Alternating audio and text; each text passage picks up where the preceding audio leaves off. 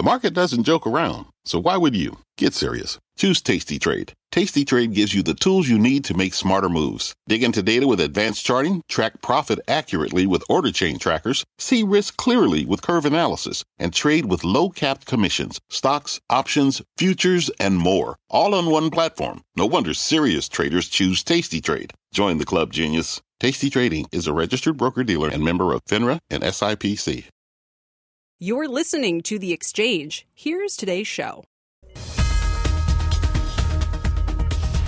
Thank you, Scott, and hi, everybody, and welcome. Stocks are rising today on optimism that the economy is starting to reopen across the country. The NASDAQ is now just less than 1% away from turning positive for the year. Right now, it's up just under 2%. The S&P is up 1.6%. The Dow's up 1.4%, 333 points. Oil is also a driver of today's rally. It's now on pace for a 5-day win streak. Let's check on WTI crude. It's up 21% right now. It's come a little bit off the high. No, it's actually extended them, as you can see here. I misread that for a second. We're now at $24.72 a barrel. So we just continued to gain as we move throughout the session today. Even the president took note of this rise today, tweeting that, quote, oil prices are moving up nicely as demand begins again. Let's start with Bob Bassani, who has more on the demand situation, this move higher in the market, Bob, and everything that's contributing.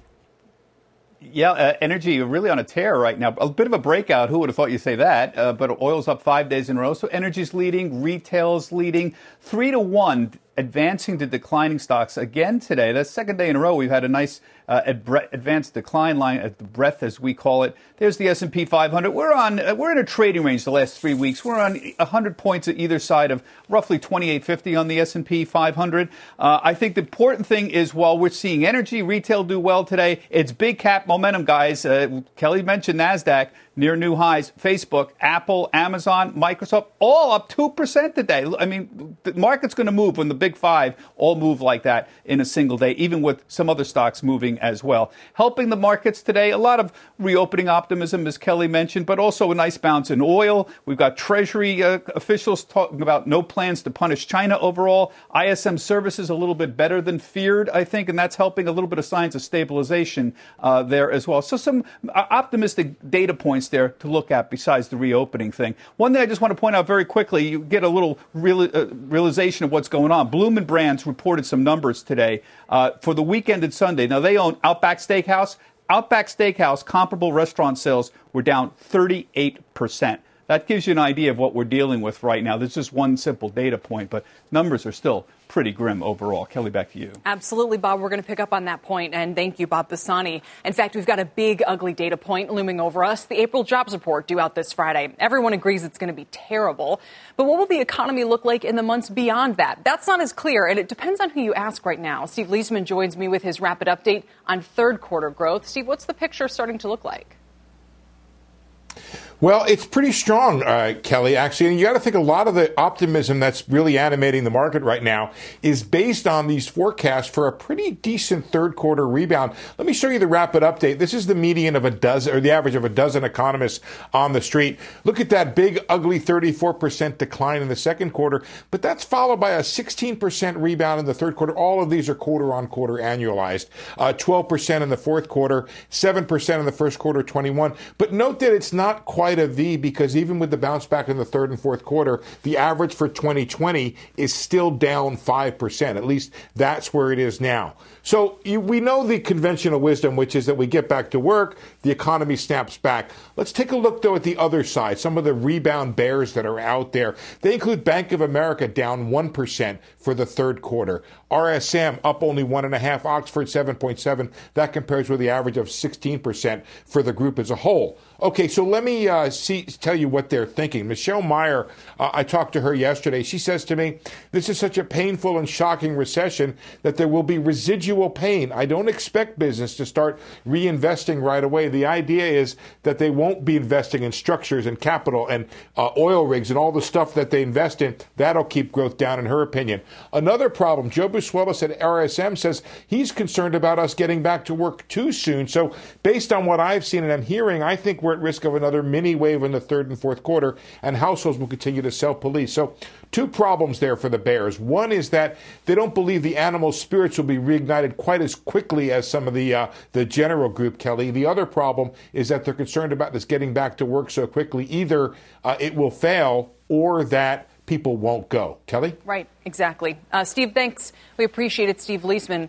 Let's move on and talk about the market reaction to all of this. If the country continues to reopen, as many states have done, is a V-shaped rebound still possible? And if not, what happens to the market? Joining me now are Steve Whiting. He's the Global Chief Investment Strategist at Citi Private Bank. And Jim Karen is Global Fixed Income Portfolio Manager at Morgan Stanley Investment Management. Jim, I'll start with you because you do think the market and the economy are at odds here.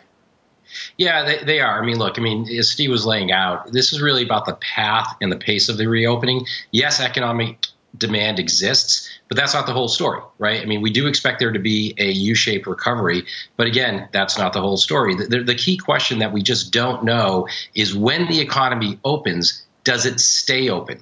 And does it stay open universally across the United States, or are there parts of the United States that starts to close back down again? This is going to matter in terms of earnings. This is going to matter in terms of default risks. This is the key issue that we have to look forward to.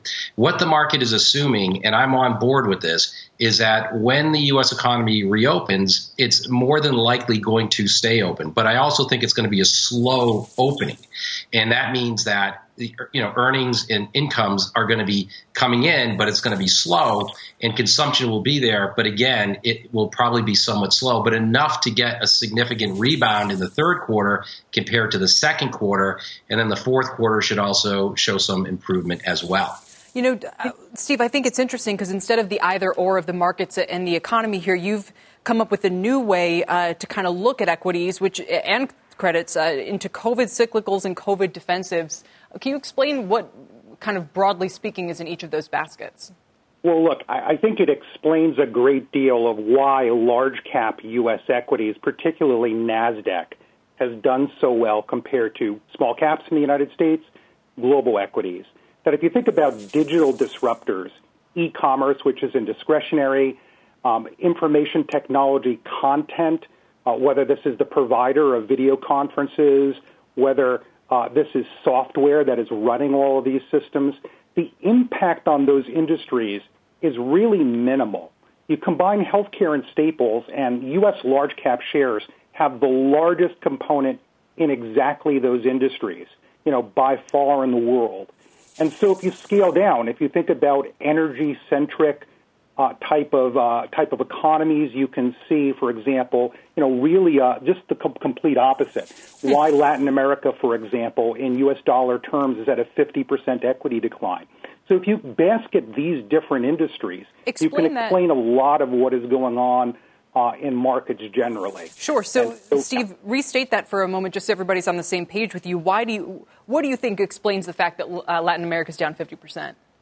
It's the components, energy, for example, where we've seen jet fuel decline, where we've seen demand for transportation fuels, petroleum. And again, this is for parts of the world, again, in parts of our market, which are relatively small in market cap.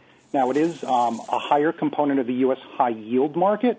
But if you think about equities markets generally, other regions of the world have much higher weightings in industries, again, devastated by this impact. Mm-hmm. If you take a look inside the U.S. stock market, things like retailing in general, away from e-commerce, travel, tourism, and industrial activity, which is highly dependent on being, physical demand for commodities. Those are, again, COVID cyclical industries. And I'd also throw in something that is normally rather a defensive component, which is real estate. It's not all real estate, but a good deal of commercial real estate covering retailing, covering office space that would traditionally be defensive. In the COVID impact, we think makes it a cyclical weak area. Right. I'll let you, Jim, kind of circle back to what you would tactically recommend here, whether it's, across equities or across fixed income. So the best opportunities that we see right now are really across fixed income. And after all, that's what I do. I'm a fixed income portfolio manager. But I would say that it's in the investment grade area because this is the area that has the most policy support. The Fed is supporting this segment of the market. But, as Steve is saying, you've got to be very, very selective. It's not just about buying the index. It's about buying sectors within the index and bonds within each sector. You may not want to have a big retailer that needs a lot of people shopping at one one time in close proximity, that might not be the best bet today. But if you buy the index, you might just get all of those different types of strategies. So the way that we think about this is that you've got to be very idiosyncratic, very active, and you've got to be very decision-orientated in terms of what you're buying and what you're putting into your portfolio. It's really, as we like to say, it's a stock picker's market. It's a bond picker's market. And this is the way that we think about constructing portfolios and looking at the post-COVID or the reopening period. Yeah, bond funds can be tricky at any time, but maybe especially right now. Jim Kerr and Steve Whiting, thank you both for the suggestions. We appreciate it. Talking about these markets today. And don't forget to tune in for an exclusive interview. Fed Vice Chair Richard Clarida, his first interview since last week's Fed meeting, is coming up on the closing bell today at 3 p.m. Eastern Time. Looking forward to that. Coming up here, from a beautiful relationship to an abuse of power, WeWork founder Adam Neumann changing his tune on SoftBank and suing his one-time biggest backer. The details and fallout of this big brewing battle. Plus, as Disney gets set to report earnings tonight, what will the company look like in a post-COVID world? Will packed theme parks and full theaters no longer be a driving force for the entertainment giant? We'll explore that. Stay with us. What's on the horizon for financial markets? At PGIM, it's a question that over 1,400 investment professionals relentlessly research in pursuit of your long-term goals. Specialized across asset classes, but united in collaboration, our teams provide global and local expertise. Our investments shape tomorrow, today. Pursue your tomorrow with PGIM, a leading global asset manager.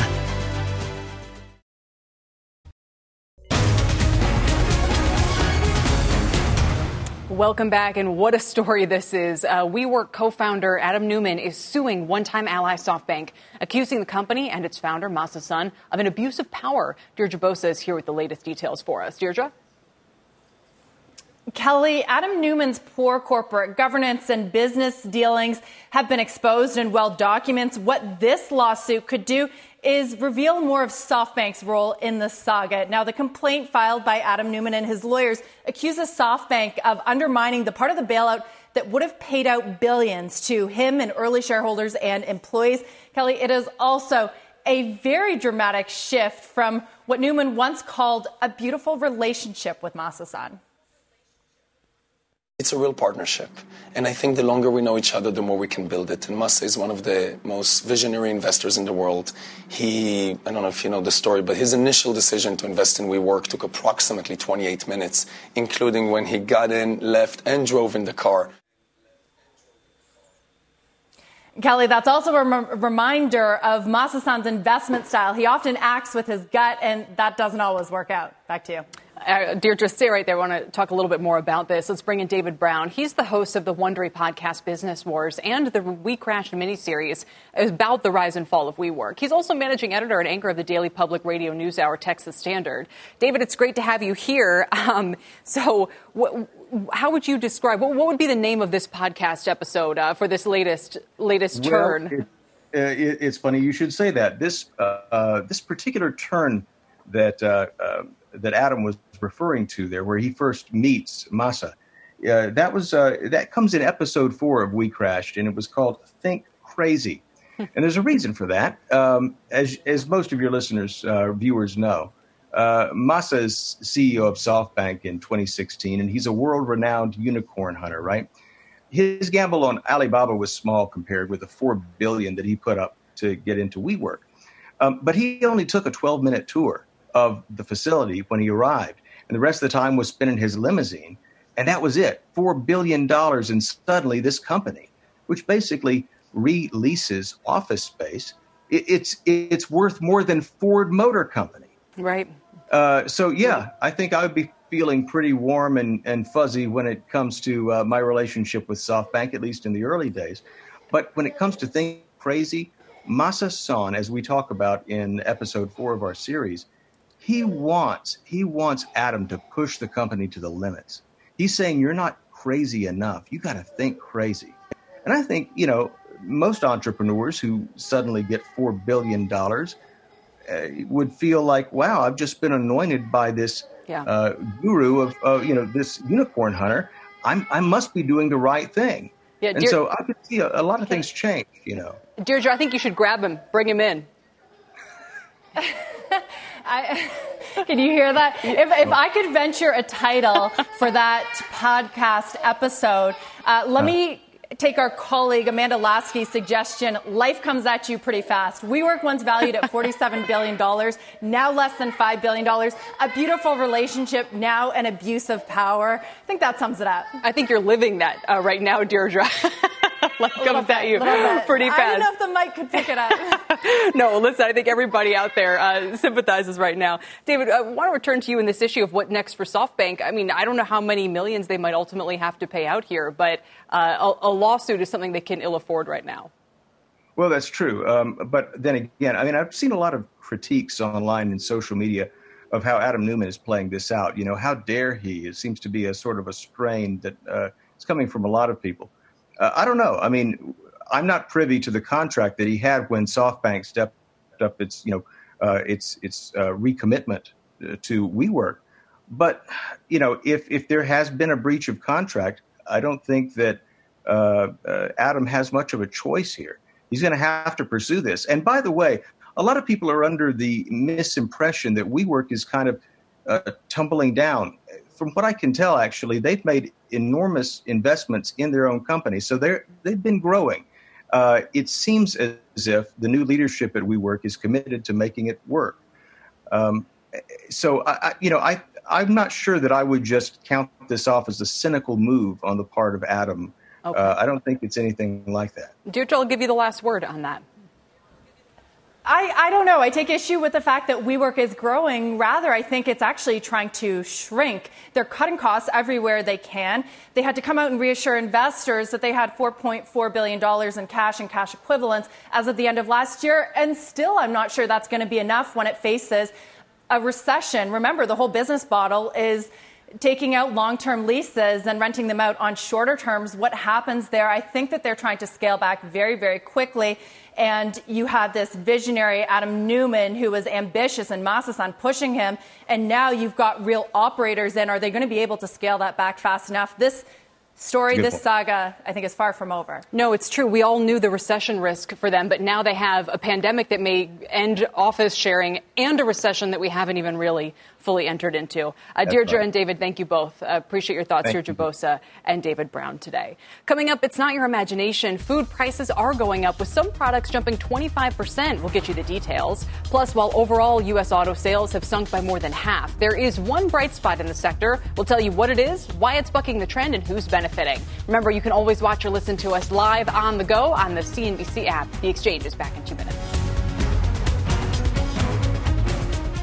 At the UPS Store, we know things can get busy this upcoming holiday. You can count on us to be open and ready to help with any packing and shipping or anything else you might need. Is there anything you can't do? Actually, I don't have a good singing voice. The UPS... Nope. But our certified packing experts can pack and ship just about anything. At least that's good. The UPS Store. Be unstoppable. Most locations are independently owned. Product, services, pricing, and hours of operation may vary. See Center for details. Come in today to get your holiday goodies there on time. Welcome to the Canva guided meditation for stress at work. Impending deadline? Generate Canva presentations in seconds. So fast. Brainstorm got too big? Ooh. Summarize with AI in a click. Writer's block? Release with Canva Magic Write. Magical. Stress less and save time at canva.com. Designed for work. Welcome back. Let's get the very latest in the coronavirus pandemic. Sue Herrera has the headlines. Sue? I do indeed, Kelly. Thank you very much. Here's the latest on the pandemic, everybody. As you probably know, Pfizer has now begun human trials for its experimental COVID-19 vaccine in the U.S. CEO Albert Bourla calls it less than 4 months time frame between preclinical studies and human testing extraordinary. The experimental vaccine contains genetic material that helps fight the virus by building antigens to invoke an immune response. At least 15 children have been hospitalized with an unknown severe inflammatory illness that may be linked to COVID-19 in New York City. The patients range from 2 to 15 years old. Several have tested positive for COVID-19 or had a positive antibody test result. And former President Barack Obama will address this year's graduating high school seniors as part of Graduate Together. America honors the high school class of 2020. The one-hour televised program will air on network TV and all streaming services. As always, you can get more on the coronavirus coverage by heading to CNBC.com. Kelly, I'll send it back to you. Okay, Sue, thanks so much. The pandemic has also been putting pressure on the food supply chain, and as a result, the price for certain products has risen sharply. Jane Wells joins us now with more on who, what, and where. Jane?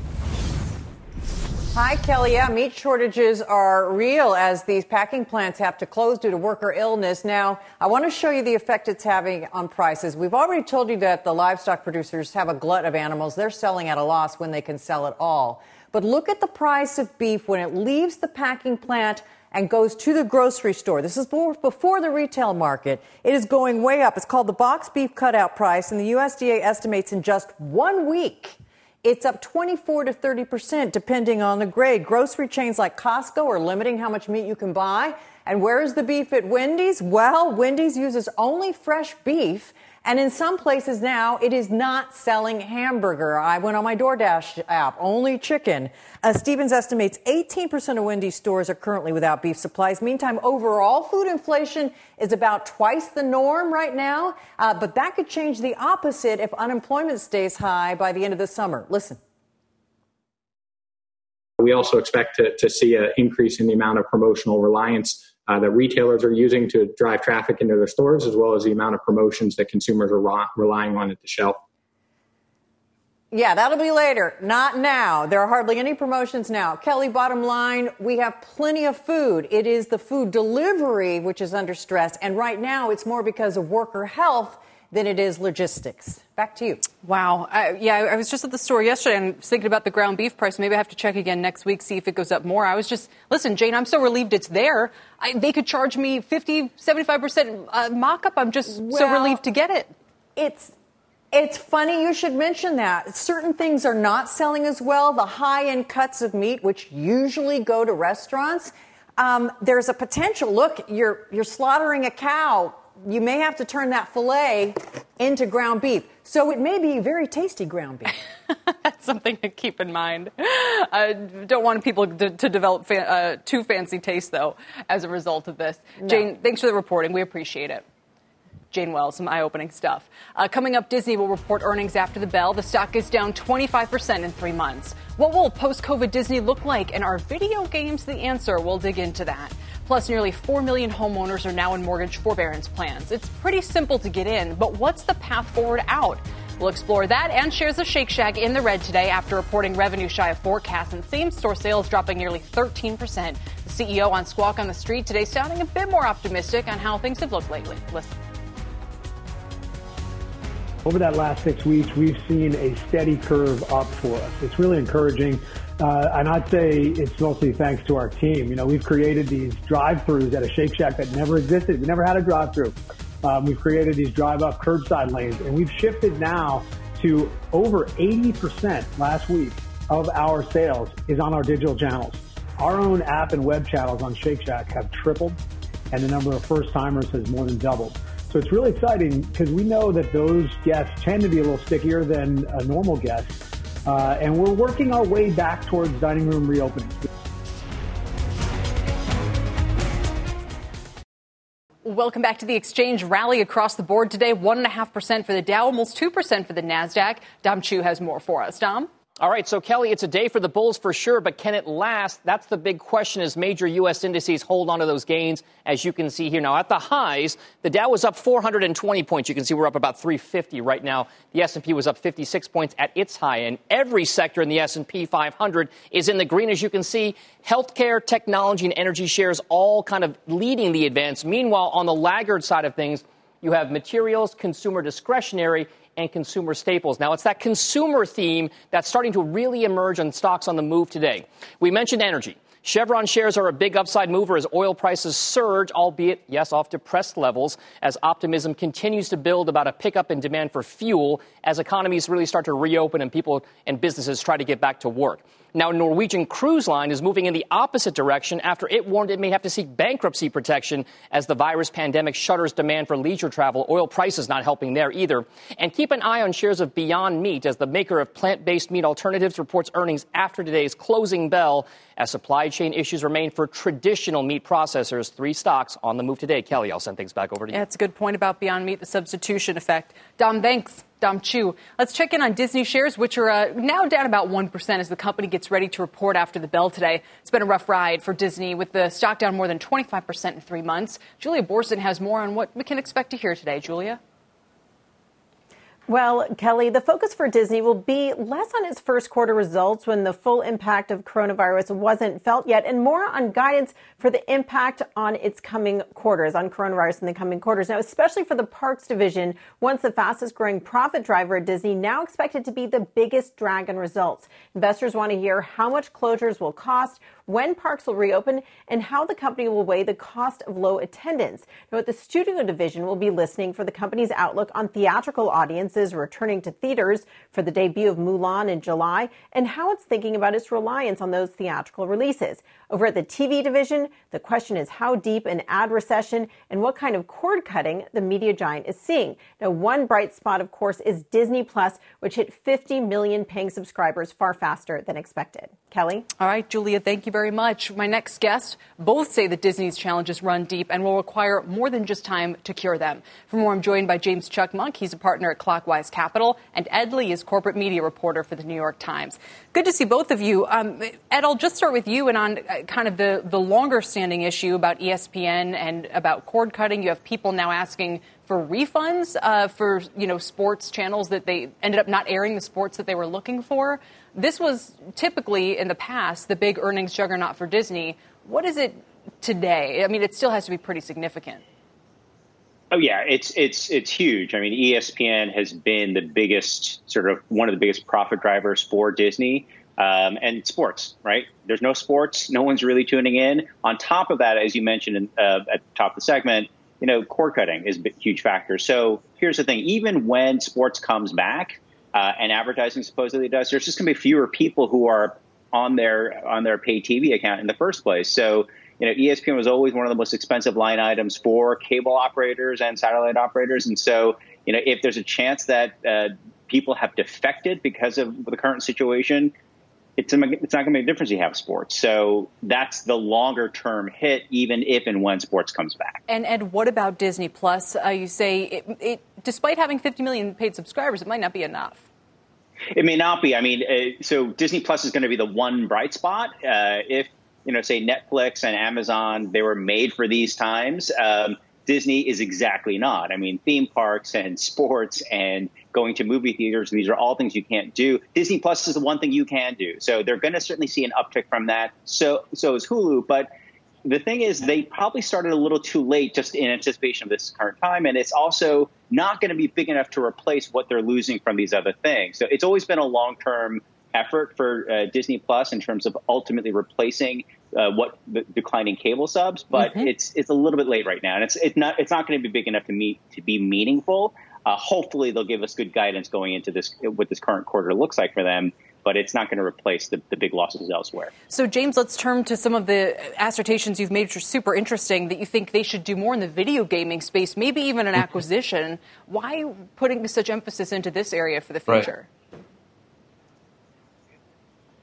Yeah, you have a great headline with Disney Plus, with the 50 million subs. But if you really want to be honest with yourself, Disney is facing more secular challenges than any other company. Everything that they do revolves around large crowds getting together, live sports, movie theaters, theme parks. But the reality is, when you look at this company, 90% of their business is on the decline. And the one bright spot is about 10% of their business, Disney Plus, is actually losing money. So we think that given the behavioral shifts that we're seeing with all the technology move forward and people having more time on their hands and spending more time at home, we really think that they have to go after gaming in a very, very big way. And if they don't, we think there's going to be a gaping hole in that ecosystem that there's simply just not going to be able to fill. But James, what by happens following the old playbook? When we start to reopen and people aren't at home with as much time on their hands? I mean, should they change their business model so much to match the current climate? or not? And further, what's their edge on video games? Are you suggesting they develop more Disney-based video games or that they just buy an outright provider of video game content? I think that they have to go big and bold, the same way that they've done with live sports, throwing billions at it to acquire these rights, to acquire these audiences and eyeballs. And I think if they don't, because the fact of the matter is, yes, things can open up, but behavior is changing. There's a reason why Activision, cites, or I should say Netflix cites Fortnite and YouTube as competitors, because it's no longer about controlling distribution. The content is emerging from everywhere. So if people are spending more time on the screen, there needs to be a way to monetize those eyeballs, because the fact of the matter is Disney is predicated on maximizing lifetime value. And if you're not doing the things and behaving in the way that you used to, they're not going to be able to extract value on top of the subscription that they're trying to get from Disney+. Yeah, fair enough. And to your point, Activision has named Disney itself in proxy statements as a competitor now. So, Ed, I'll give you the final point here on whether video games is a better way to get in front of the consumer going forward, or what other kind of splashy options Disney has. I like that idea a lot. I think video games is a really smart play in the absence of sports, but even in the future, in near or farther future, when sports comes back, video games are going to be that much more important. I think the bigger sort of narrative here is going to be how much time will investors give Disney, because it's going to take maybe a year, 2 years or more for theme parks to really come back, for movie theaters really come back to its place. And if they can't weather that timeline, or if investors are sort of getting sort of impatient with that timeline, I don't know. I kind of feel like Disney becomes a takeover target. I mean, it's a great business. It's lots of great assets. But it's a matter of the waiting game. How much longer will investors give them? And if they can't turn around sooner, or investors are impatient, I don't know. I mean, you could see Apple coming in and wanting to take a piece of it anyway. It's amazing how they've gone from an absolute darling to a potential takeover target. We got to go. But Ed, is that your wine grape varietal chart over your shoulder there? Are you really into that? Come on, you don't believe all this stuff. I totally love all this stuff. Are you kidding me? Any chance I get to kind of do the research and remember exactly where grapes come from. So yeah, you spotted sort of one of my own, my own personal things. But I go with what's on sale. What's the cheapest? That's the sometimes that's also really good too. So. Thank you both, Ed Lee, James Chuckmuck. It's good to see you, and we look forward to Disney's report after the bell today. Still ahead, the airlines have received billions of dollars from the federal government to keep workers employed and operations running, but United is now saying it'll still have to do layoffs. We'll look at what's behind that decision next. Also, Elon Musk tweeted he was going to sell all of his worldly positions just last week. Now he's about to have a giant payday. We'll have those details when the exchange continues.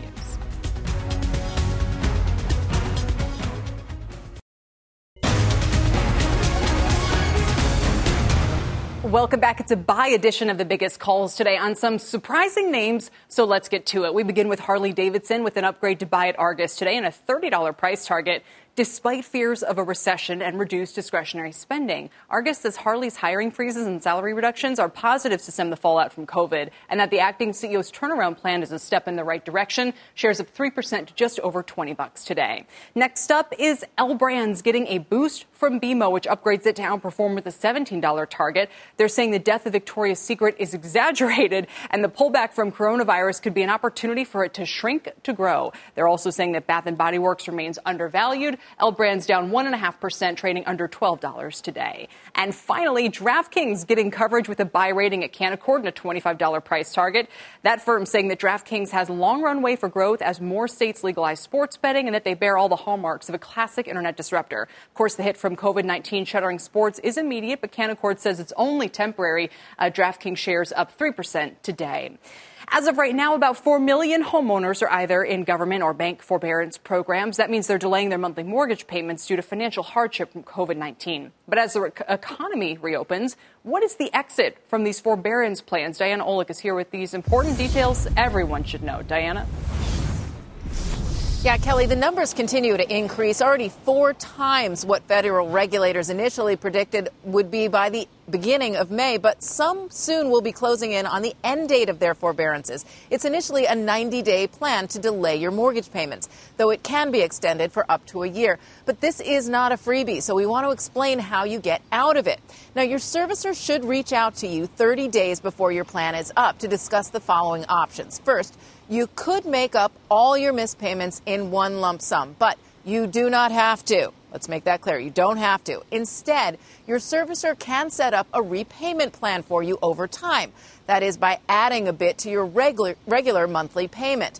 If you cannot afford that, then your servicer can set up a mortgage modification, which changes the terms of your loan, either extending it and or lowering the interest rate.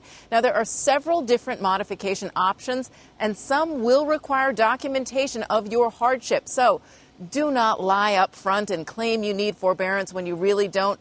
That is real financial fraud, and it will come back to bite you in the end. Kelly?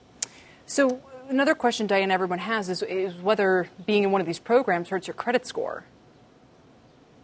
Well, initially it does not. In fact, in the CARES Act, that is the government's relief act that this is all a part of, servicers may not report these delinquencies, these forbearance plans, to the credit bureau. So there is no hit to your credit. Now, it's still kind of uncertain if you do go into the mortgage modification programs at the end, which a lot of people haven't gotten there yet, but they may. That could hurt your ability to get another loan or even to refinance another loan. Say you have a second mortgage or you have a mortgage on a different home. That could be a problem for you. So we're going to see how that turns out as it plays out. Yeah. All right, Diana, thanks. We appreciate it. Diana Olick is tracking how all of this works for the housing market.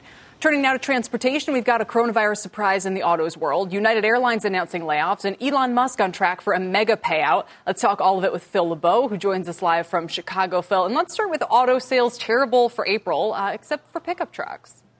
Well, overall, for the entire country, they were awful. But when you look at certain markets, and specifically when you look at pickup trucks, they are red hot right now. And the reason is because of the 0% financing for 84 months. At this Chevy dealership outside Fort Worth, they've only got 20-day supply left. They can't find them around the country. And as a result, when you look at the Sun Belt and the Southwest, look at the increases in pickup sales in April. I mean, we're talking double-digit increases in Raleigh, Houston, Phoenix, while nationwide, when you factor in the cities that were shut down in the north and in the Midwest, it was down 12%. Bottom line is this. Fiat Chrysler today reporting their earnings, and on the conference call, CEO Mike Manley said he's never seen inventory levels at this rate, this low. Remember, tomorrow we're going to be talking with the CFO of General Motors, Divya Suryadevara. They're going to be reporting their earnings. We'll talk to her about the demand for pickup trucks as well as the balance sheet and the liquidity situation at General Motors.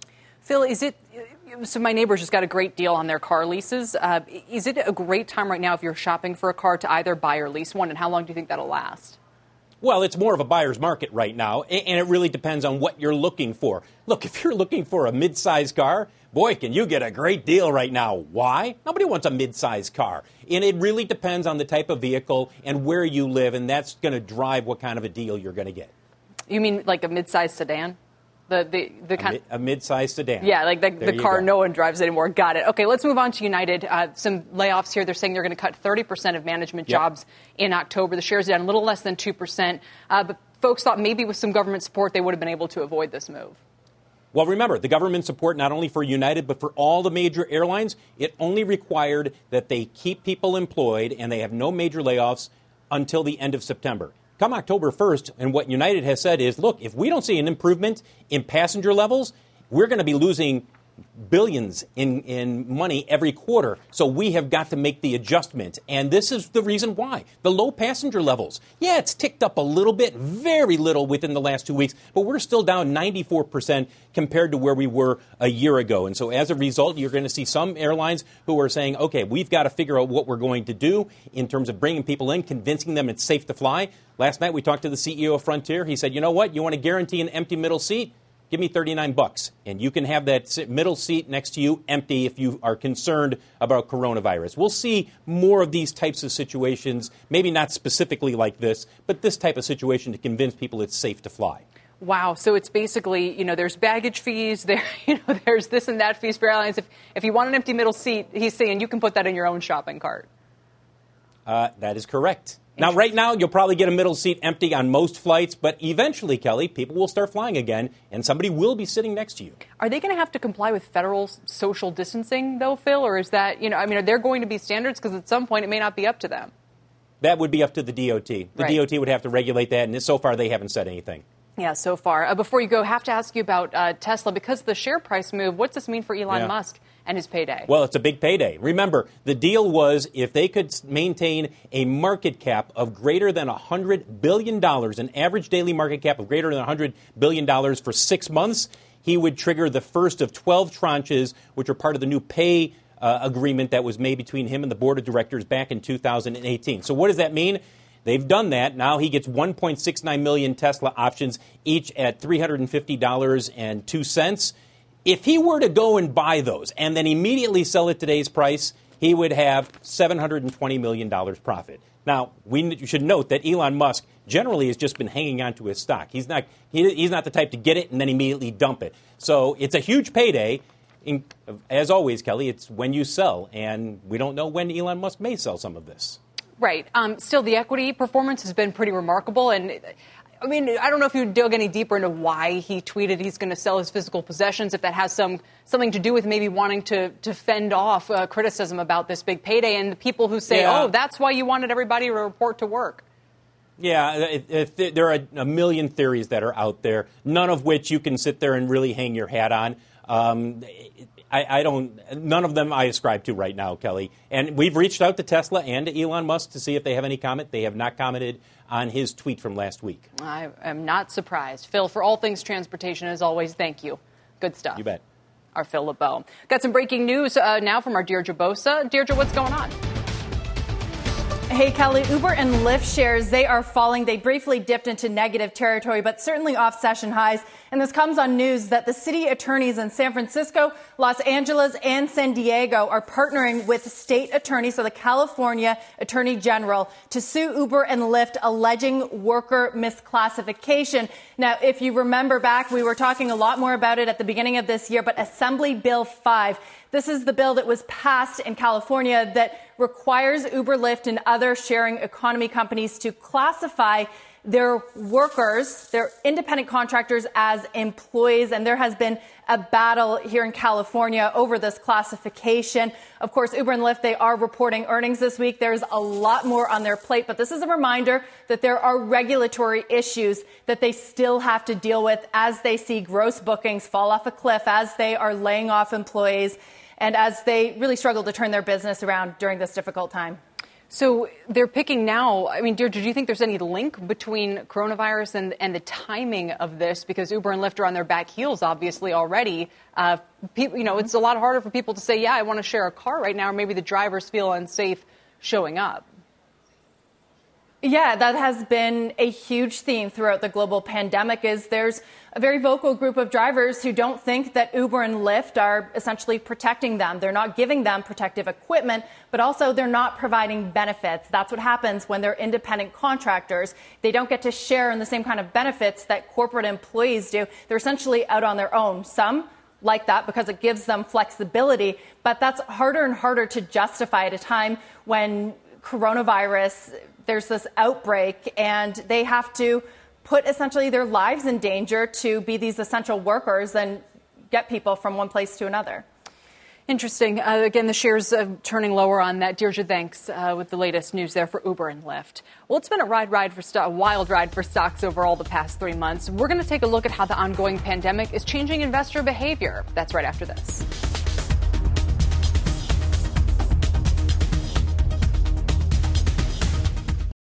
Welcome back with a rally day for stocks. Dow's up 350 points, S&P's up 50, and the Nasdaq's up 177. So a 2% gain for the Nasdaq is almost putting it into the green for the year, if you can believe it. Well, if you want to own shares of Amazon or Alphabet, but the more than $1,000 price target is scaring you away, Charles Schwab has a new solution, the company announcing what it calls stock slices. Investors can now own shares of companies for as little as $5, even if the shares themselves cost more. We've seen this from rivals. Investors can now purchase a single stock slice or up to 10 different slices at once, and Schwab says this new service will be commission-free. And the economic shutdown is changing investor behavior. One of the biggest trends is the rise of online investing. JP Morgan's You Invest trade account openings soaring 400% during this period. Joining me with more on these changes and what that means across generations, too, is Kelly Keough. She's head of digital and client solutions at JP Morgan Chase. So, Kelly, what can you tell us? Well, we have seen that COVID-19 has definitely accelerated the use of digital and financial services. And we believe that change is going to be here with us forever for both advisors and for clients. Our advisors are working from home, providing advice to our clients using Zoom each and every day, many times a day. And for our investors, we're seeing them, we've saw a 200% increase in trades over the last 2 months. We also have seen that they are participants in the market in terms of buys. Each and every day since we saw the onset of the market volatility, we have seen more buys than sells. In fact, we're seeing 65% of the trades that have been going are actually buys. Wow.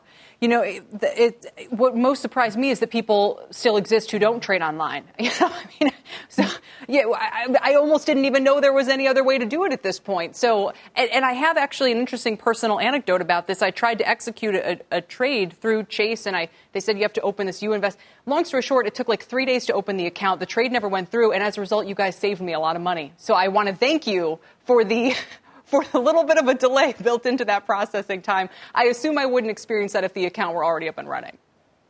No, and you shouldn't typically experience that. In fact, our clients typically experience that the accounts are opened in real time within the hour. And we saw over the last 3 months, in fact, our account openings have surged so that it was at the peak, really 400% increase in the amount of accounts that were opened.